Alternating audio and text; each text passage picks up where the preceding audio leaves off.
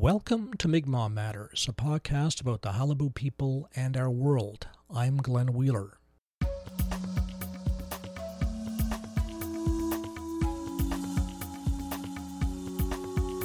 French colonizer Nicolas Denis described early Mi'kmaq burial rituals.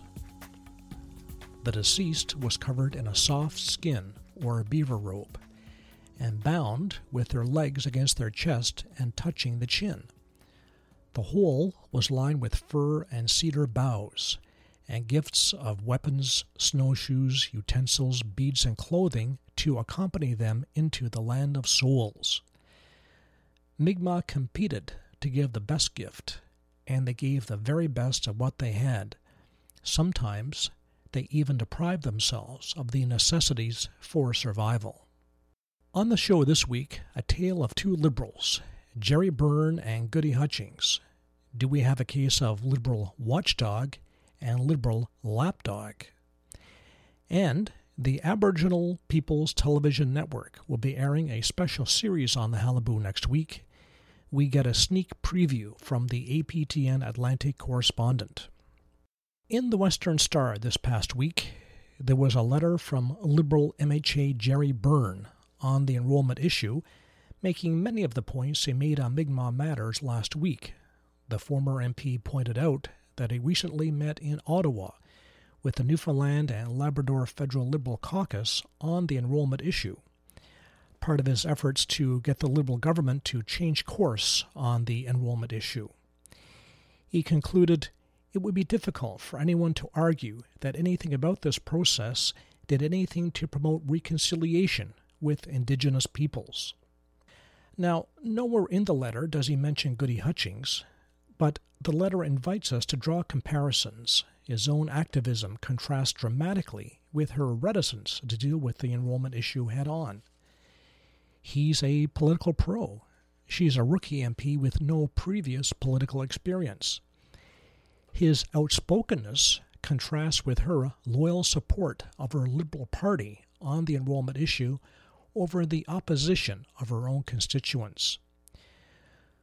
When I asked Gerry Byrne on Mi'kmaq Matters about Hutchings' handling of the enrollment issue, he told me to talk to her myself. So I set out to do just that. When I emailed her Ottawa office, I was told that she was not available to join the podcast this week. How about next week? I replied. No answer. I phoned Michael, the staff person who handles her media inquiries. The receptionist said she would check to see if he was in his office. Alas, he was not. Then, the day after, came an email from Michael. She is not available to join the podcast, period. Michael attached a copy of the speech that Hutchings gave at the Corner Brook Rotary Club on the enrollment process. That's the one where she stated that the Minister of Indigenous Affairs has confirmed to her that we're stuck with the supplemental agreement, and that Hutchings will hire an extra staff person to deal with appeals. The member-only Rotary Club was an odd place for Hutchings to make an announcement so important to her constituents. I asked Dave Wells, chair of the Mi'kmaq First Nation Assembly of Newfoundland, what he thought of the Rotary Club as choice of venue. I also asked him about a meeting he and other people from the community were recently able to arrange with Hutchings.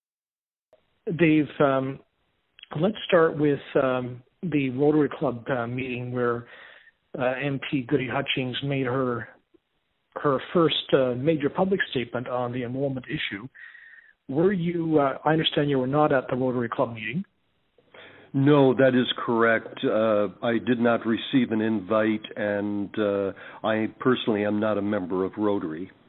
No offense to Rotary, but were you surprised at that venue for this statement, which is of course, great interest to Mi'kmaq people, Qalipu members, and applicants? It is, as you say, the Rotary is a private club, so if you're not a member, you wouldn't be going. So it's not a really accessible event for that kind of statement.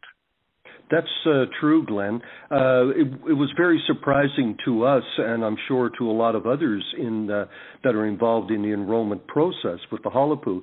One would have expected that it would have been more of a public forum or a press release, with either television or with print.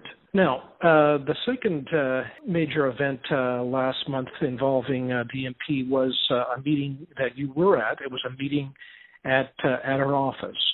So tell me how that meeting came to be. How was it set up and who organized it? Blaine Ford is one of the main organizers, and I'm sure there were others involved in asking MP Hutchings for that meeting. In attendance at the meeting, I do recall there was Mr. Drover, the band manager, Chief Mitchell, Glenn Penny, Blaine Ford, Ralph Ford, myself, MP Hutchings, and that's pretty well it. There was probably a couple of staffers there from the MP's office. Do we understand that it took some time to get the meeting organized? The request went in some time before the meeting actually took place.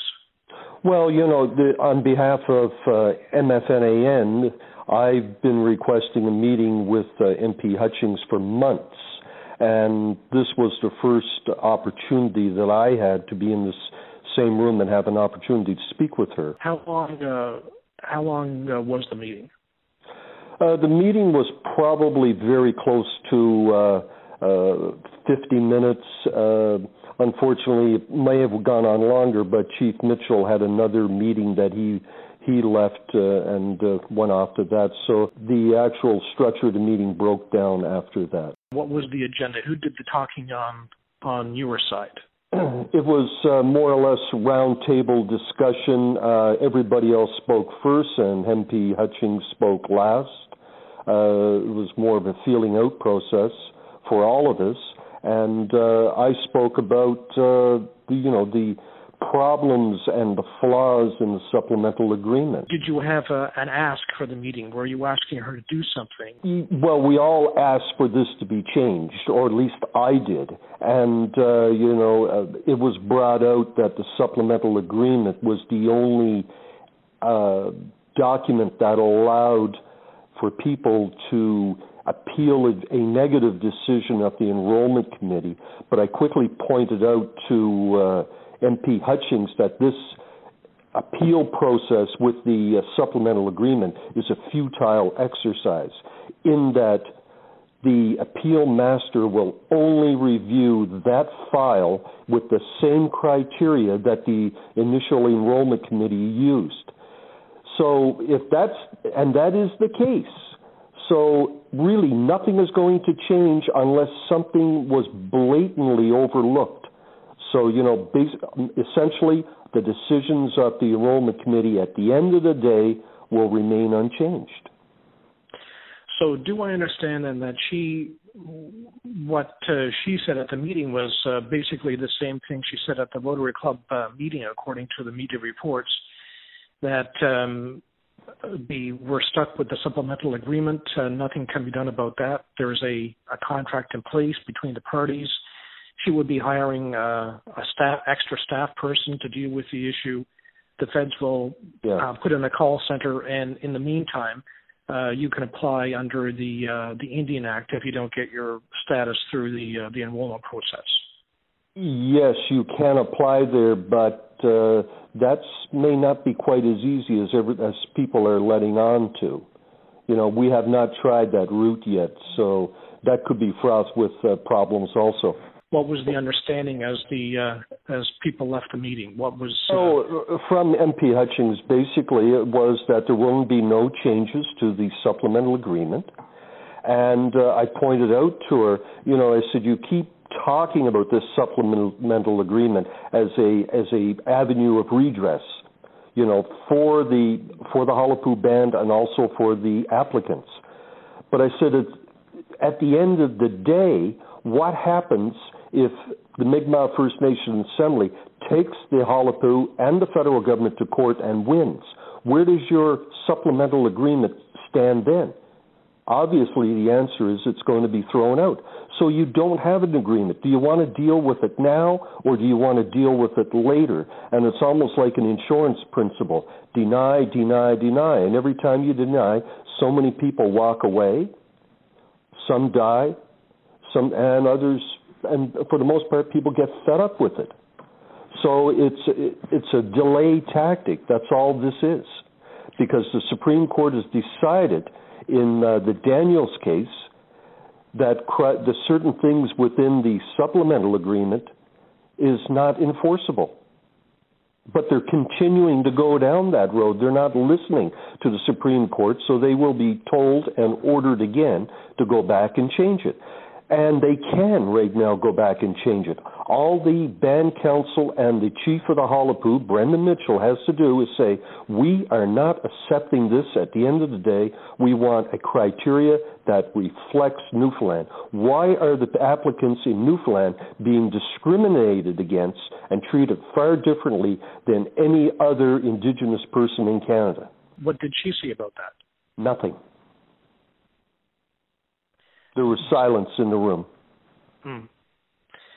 Now, this is our take on it, based on our conversations with our legal team, and we feel that we're on very good ground in saying that. So Goody Hutchings she's a first-time MP. She's a member of the Liberal Party. The Liberal Party is the government. Yes. So one might think that she has to toe the party line because she's an MP for that party. So what are we expecting that she could do in her position as a Liberal MP? Well, first of all, let's be honest here. Until the Hullapu Council and Chiefs start standing up and saying we are not going to accept it, why should the federal government and MP Hutchings come out and say, well, we got to change this to make it more reflective of what the courts say and also what the people of Newfoundland want? So they're not going to really do anything until the chief says we are not accepting this. And thus far, they have not said that.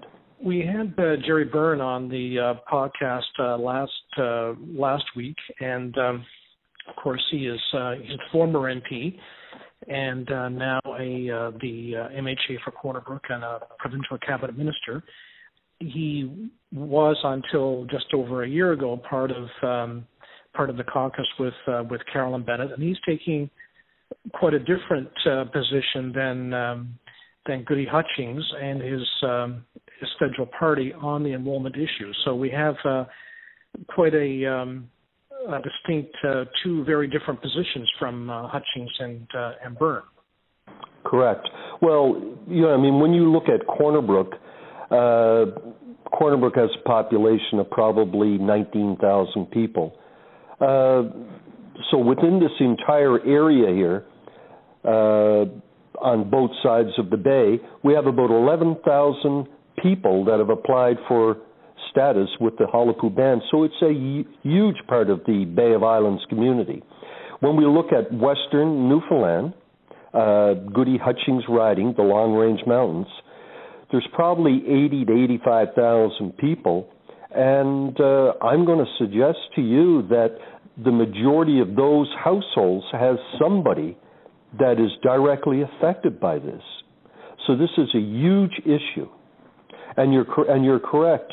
Jerry is taking somewhat of a different stance, but Jerry was the one that brought this file forward when he was the minister some years ago. So, he's got a vested interest to see this go through.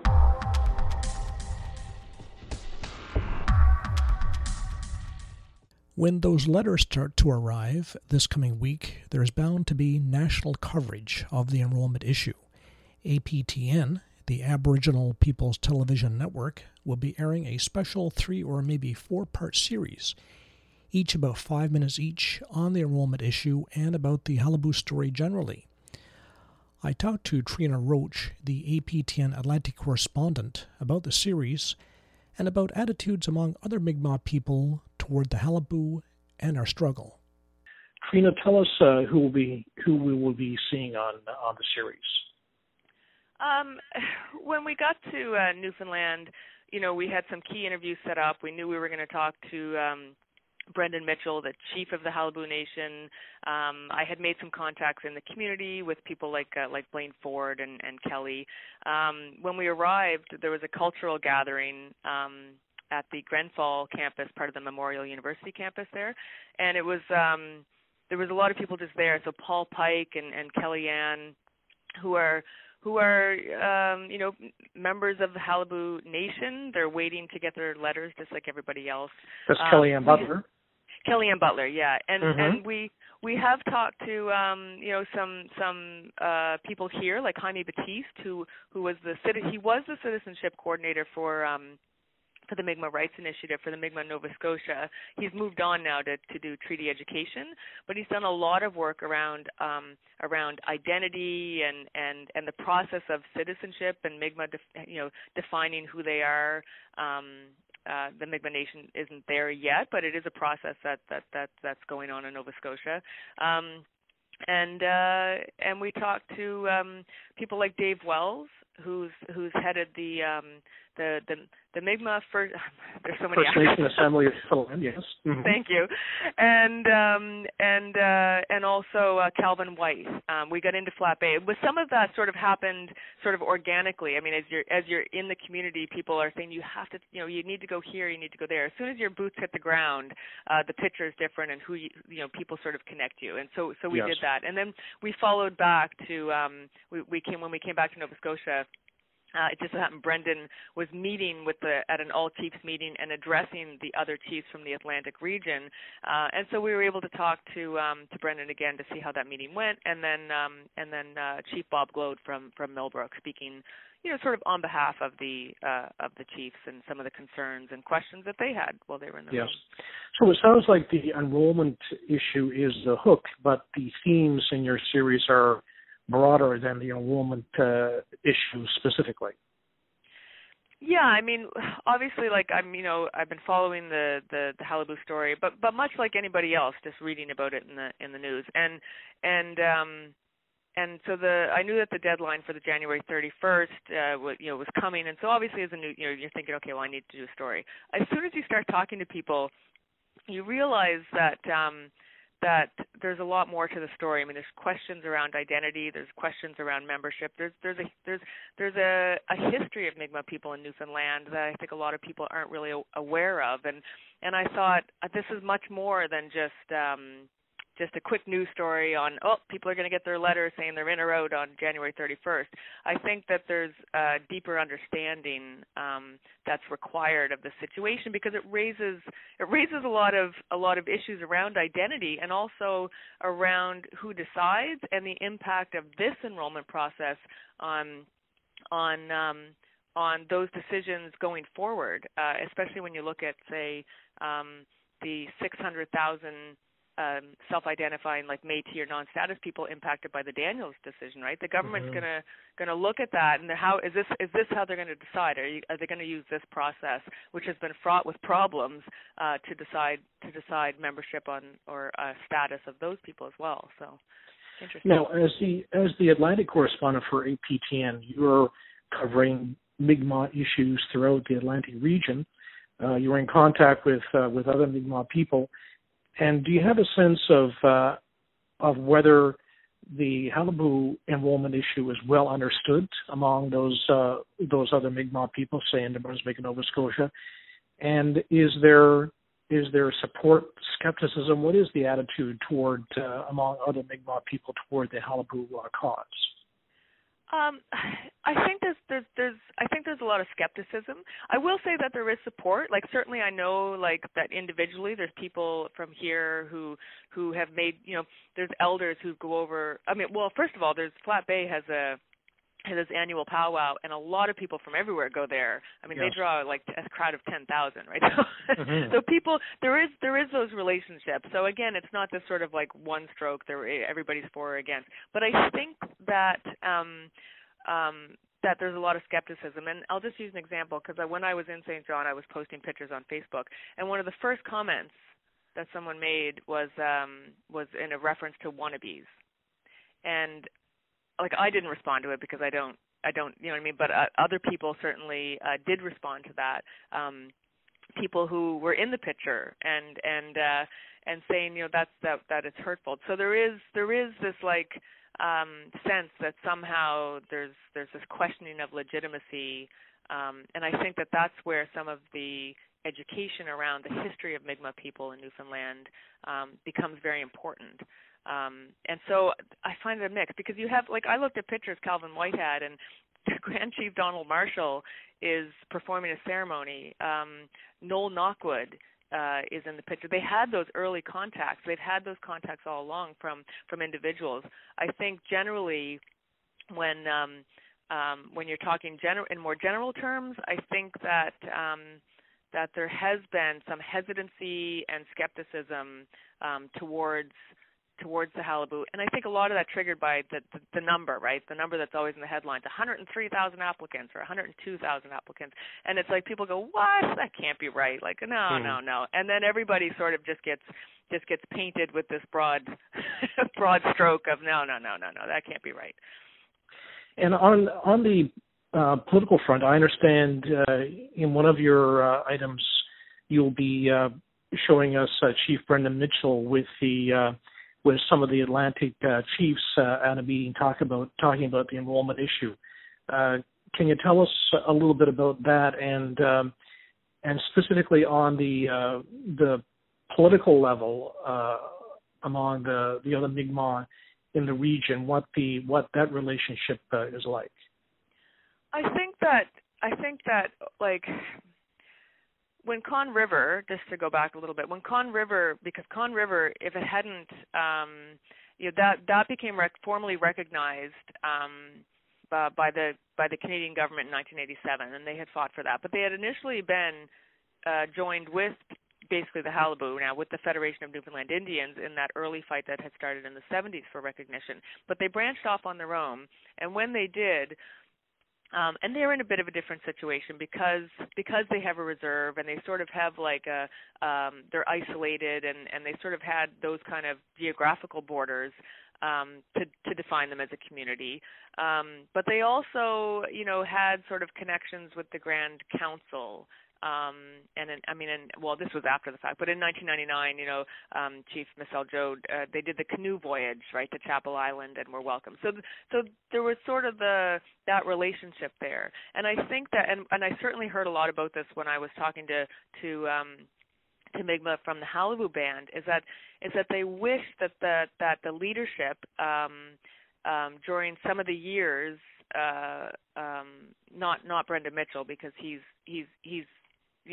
picked up this now, like, and he was elected a year ago, but prior to him, that there was those protocols and those relationships weren't followed, and that was not a good thing for acceptance. That if they had made those connections, the picture and the acceptance would look different now at a political level with the other Mi'kmaq chiefs. So now Brendan goes into the meeting, and that's his, like, he wants to repair that relationship. He wants to work with the other chiefs in the Atlantic, and part of it is that, well, for Brendan, it's just, for him, it's good to have relationships, right? It's good to partner with other nations to work on issues and have a bigger voice.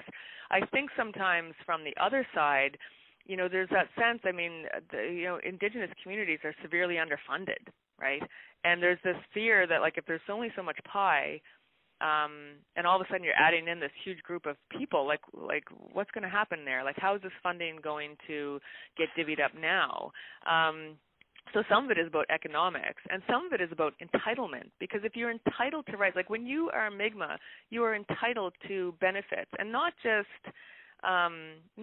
maybe, you don't have to pay tax on your car if you live on a reserve, or not, like those kind of things. I think it's about treaty rights and Aboriginal rights and hunting and things like that. And so there's a little confusion with because Mi'kmaq and Newfoundland, they're not part of there's no Aboriginal rights or treaty rights in Newfoundland, right? But there is an entitlement to those kind of, you're a beneficiary, and so it becomes important for the Mi'kmaq to say who is, and who isn't a beneficiary, because there is an entitlement to that. So, yes. There's those kind of issues, I think, that are on the table, right? So it sounds like your series will be airing perhaps as the letters come out, because the letters will be mailed on January 31st, so there might be some overlap, I guess, when your series is on. Do you have any plans to follow up after the letters come out, and whatever happens in terms of reaction after those letters come out? Oh, for sure. Yeah, I think that those letters that come out, I think the fallout of that, I mean, it's very important to follow that because what's going to happen, right? What's going to happen if for some people who have status, who gain status and are members of the Qalipu Nation, they could have their status card clawed back, right? I mean, that's a precedent.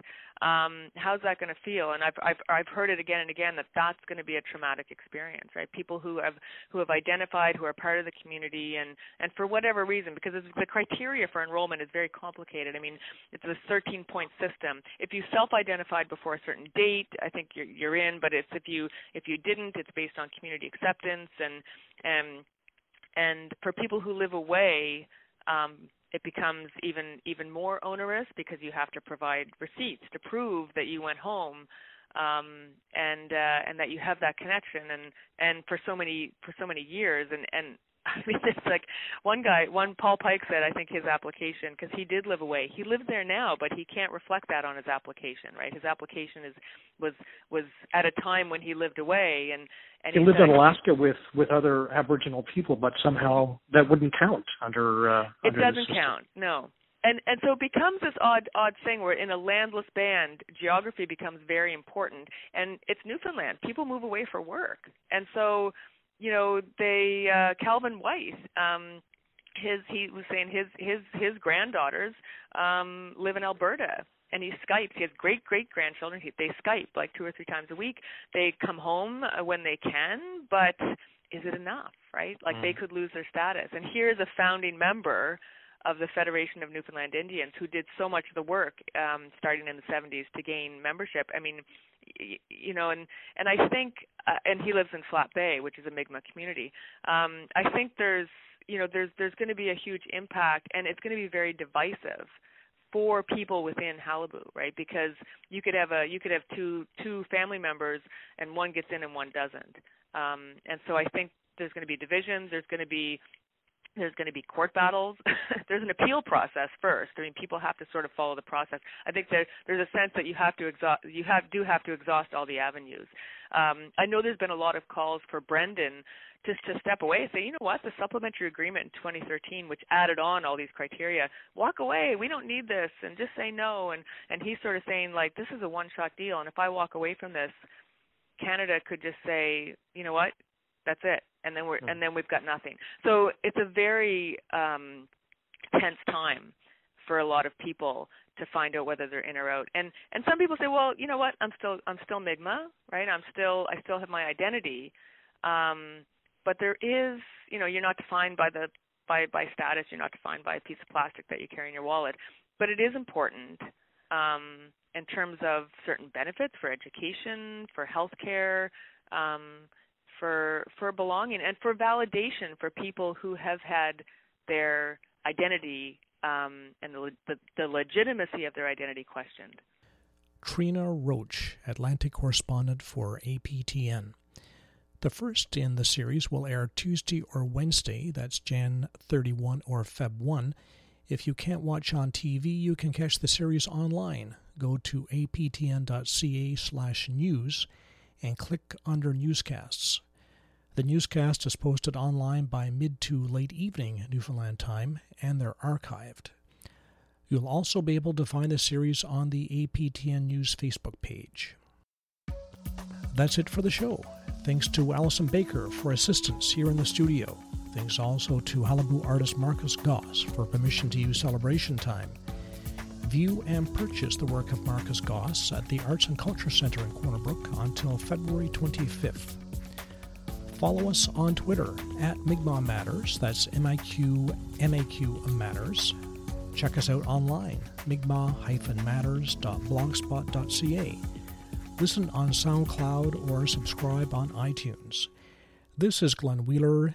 Till next time.